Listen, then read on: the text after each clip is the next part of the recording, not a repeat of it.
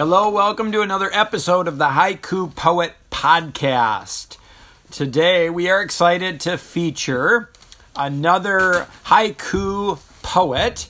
His name is Alan Bridges, and I came across his poem, Train the Shape of the River.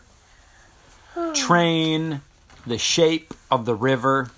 And it reminded me of the many trains that I saw while kayaking down the whole Mississippi when I was 21 years old.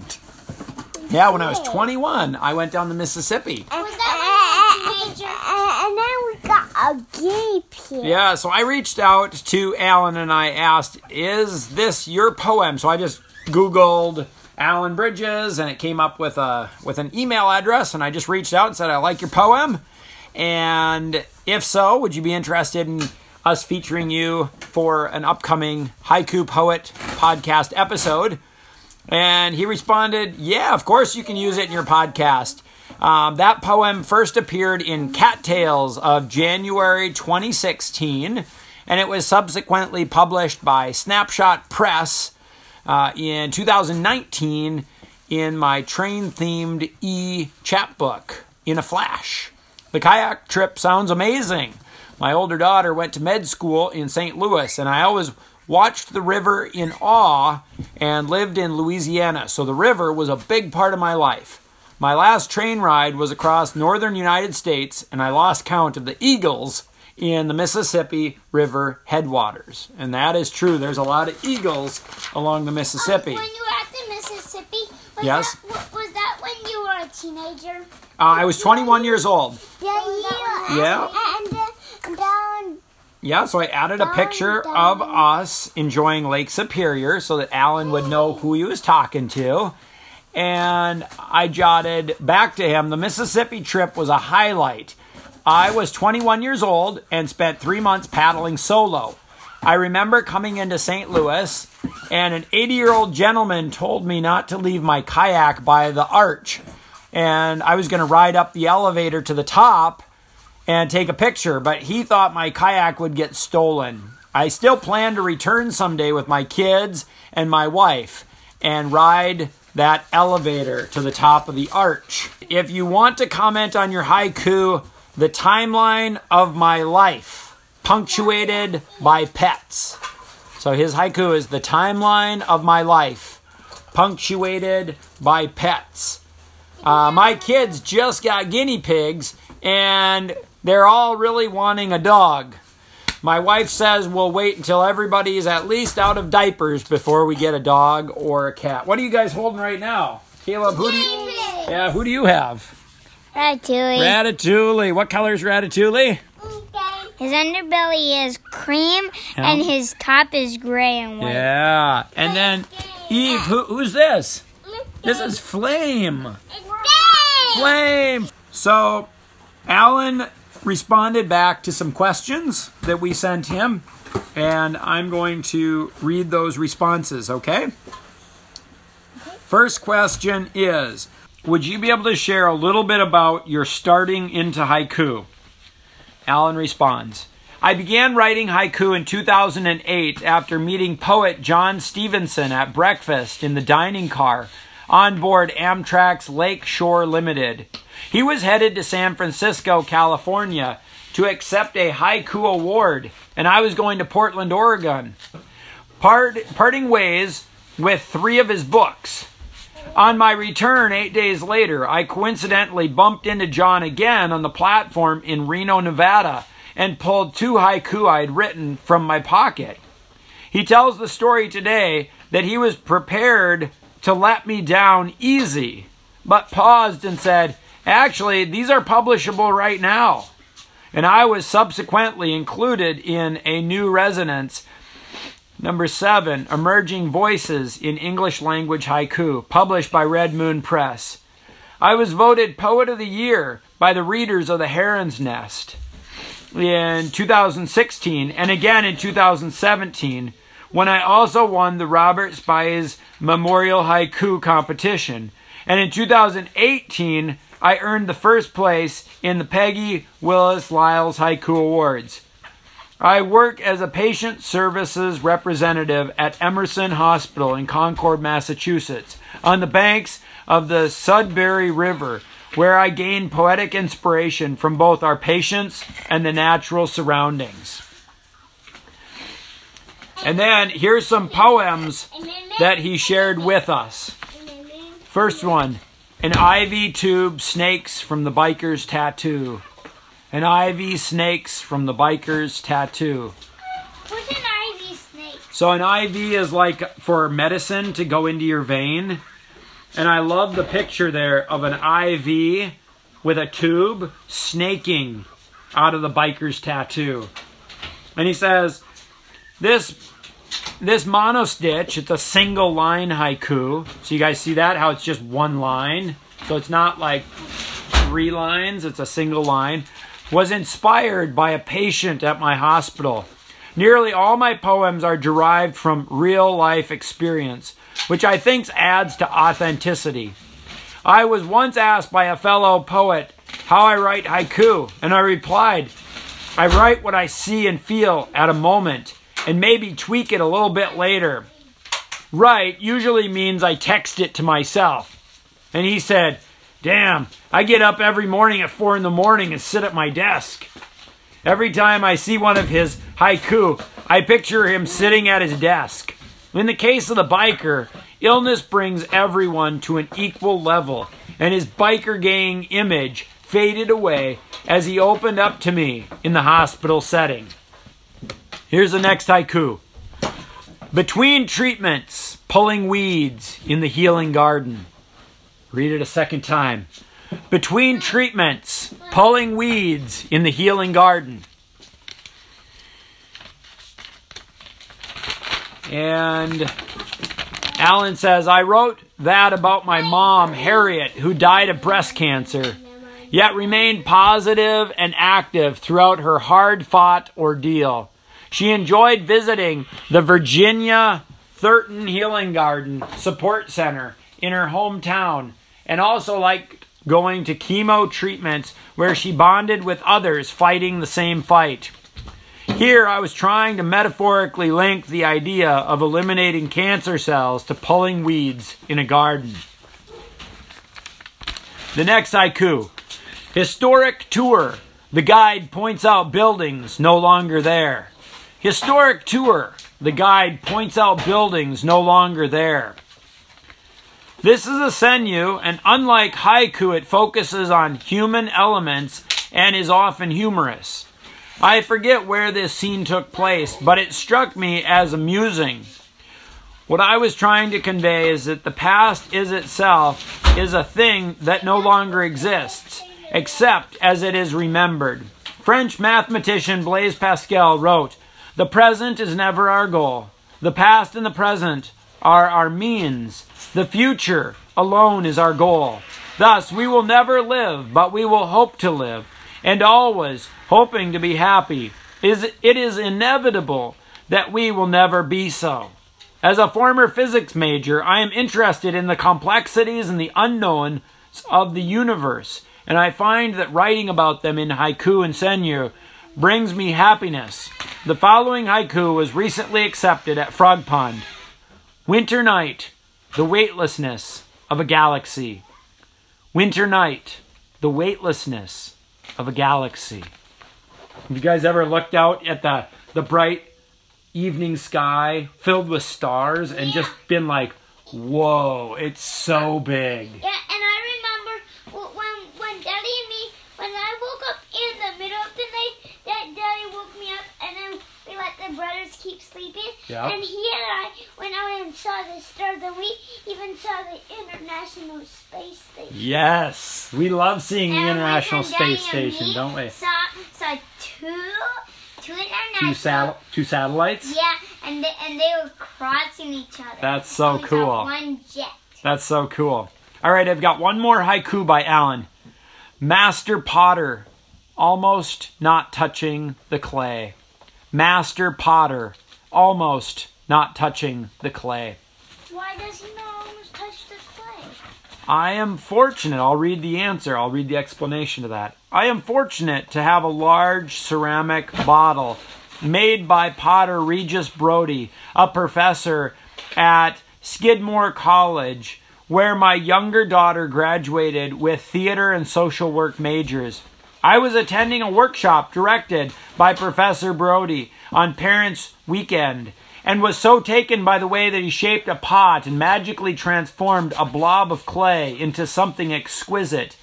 In this haiku, I repeated the st sounds in master and almost, and the sounds in master and potter, and multiple T's to heighten the sound of the poem, which I feel is an important part of my haiku. Not so much that it hits you over the head, but in a way that it makes the poem resonate, almost secretly. I asked Alan, what has publishing your haiku done for your process of writing and seeing haiku? What encouragement might you share for people enjoying haiku who have not yet pursued publishing their work? Alan responded, to me, the foremost tool for haiku poets is to read haiku extensively.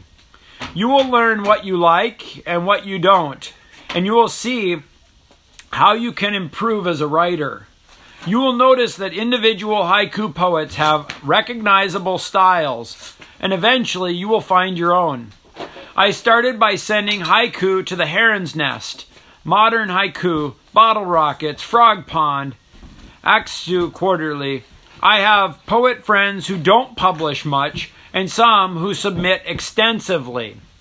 I recommend keeping good records of what you have written and submitted, at which I am terrible. That's pretty funny.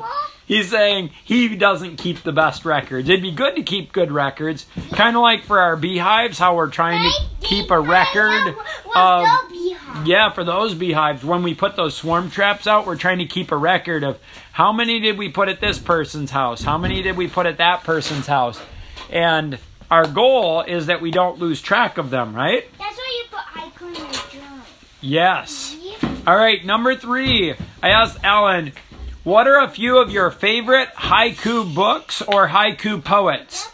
And Alan responded, an invaluable resource for new and experienced haiku poets alike is William J. Higginson's The Haiku Handbook, How to Write, Share, and Teach Haiku. Issa is my favorite Japanese master, and here is one example. This dewdrop world is but a dewdrop world.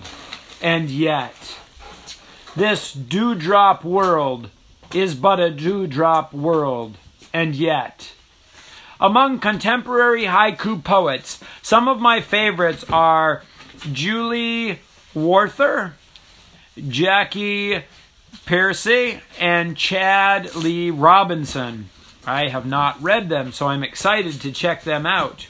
I asked Alan, what is your writing practice? Do you journal? Are you part of a writing group or anything else that helps invoke inspiration? And Alan responded, as I mentioned earlier, my writing style falls into the see it and write it category.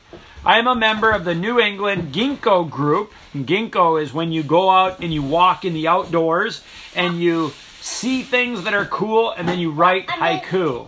Yep. Yes. And many of the walks that we take at Jaycook State Park, they're like ginkgo walks, right? That's where you came up with your poem, Caleb. Distant train. Train rumbles. Cricket sings a song. Train rumbles. Cricket sings a song. Yeah, distant train. Cricket sings his song. Cricket sings his song. Excellent. I'm going to continue reading here. I'm a member of the New England Ginkgo group. We share walks and haiku in various venues and seasons. Given the current pandemic, that'd be the COVID pandemic, we are meeting via Zoom and writing haiku and other related forms from photographs.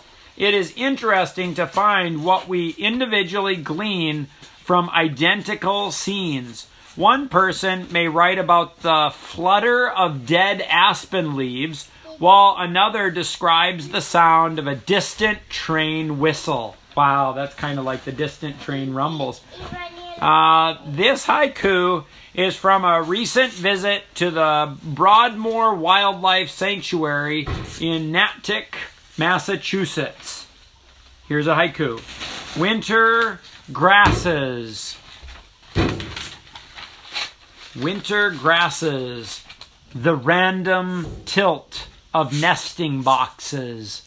Winter grasses. The random tilt of nesting boxes. Also, locally, I frequently meet up with fellow poet Brad Bennett to share haiku, walks, and hot chocolates. Other groups that meet near me are the Haiku Circle and Kaji Aso Studio in Massachusetts and Wild Graces in New Hampshire, where it's enjoyable to get together as community. Biennially, so every 2 years, I try to attend the Haiku North America's conferences. I especially loved the one held in Santa Fe, New Mexico in 2017. And the last question to Alan is just a comment of thanks for sharing some of your haiku with us today on this episode. We appreciate being able to hear your unique perspective as we explore the beauty and depth of haiku poetry.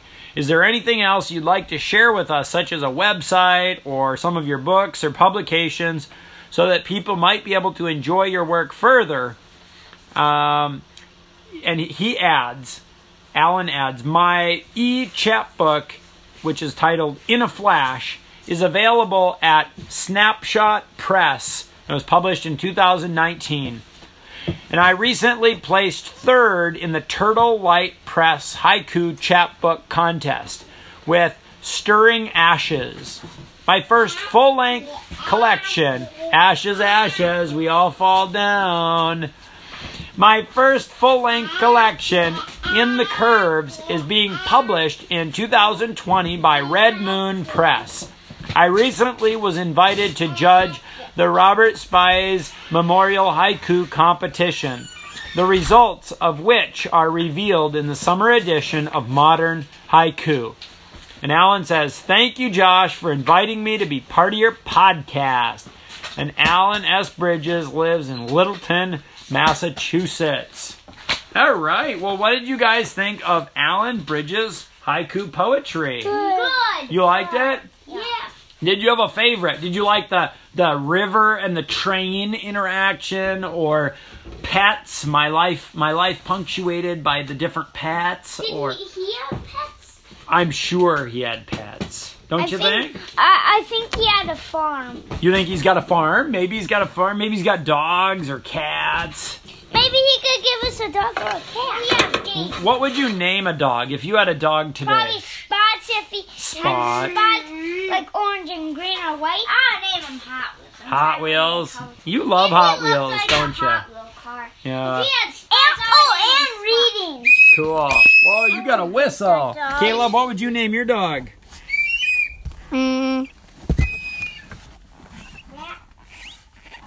Hot Wheels. Hot Wheels?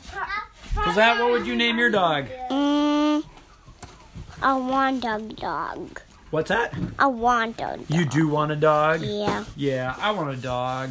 I want a husky. In a couple of years. I want a husky and a dog. Yeah, a husky dog to pull a sled? Yeah, and Yeah. a dog.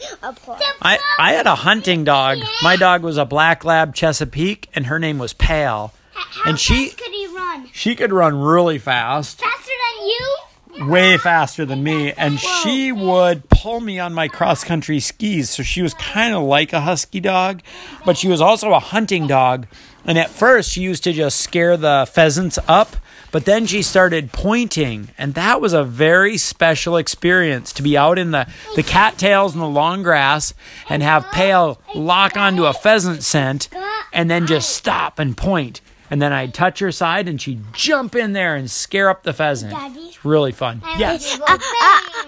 I named my dog Sparky. You'd name your dog Sparky? Yeah. That's a great name. All right, we're going to close out this Haiku Poet Podcast episode. Should we say, maybe the guinea pigs want to say bye. Can you say bye? Oh, that's sweet. He likes snuggling, doesn't he, Caleb? Jacob, does your guinea pig want to say bye? Bye, little guinea pig. Eve wants to blow the whistle. All right, everybody say bye. Bye.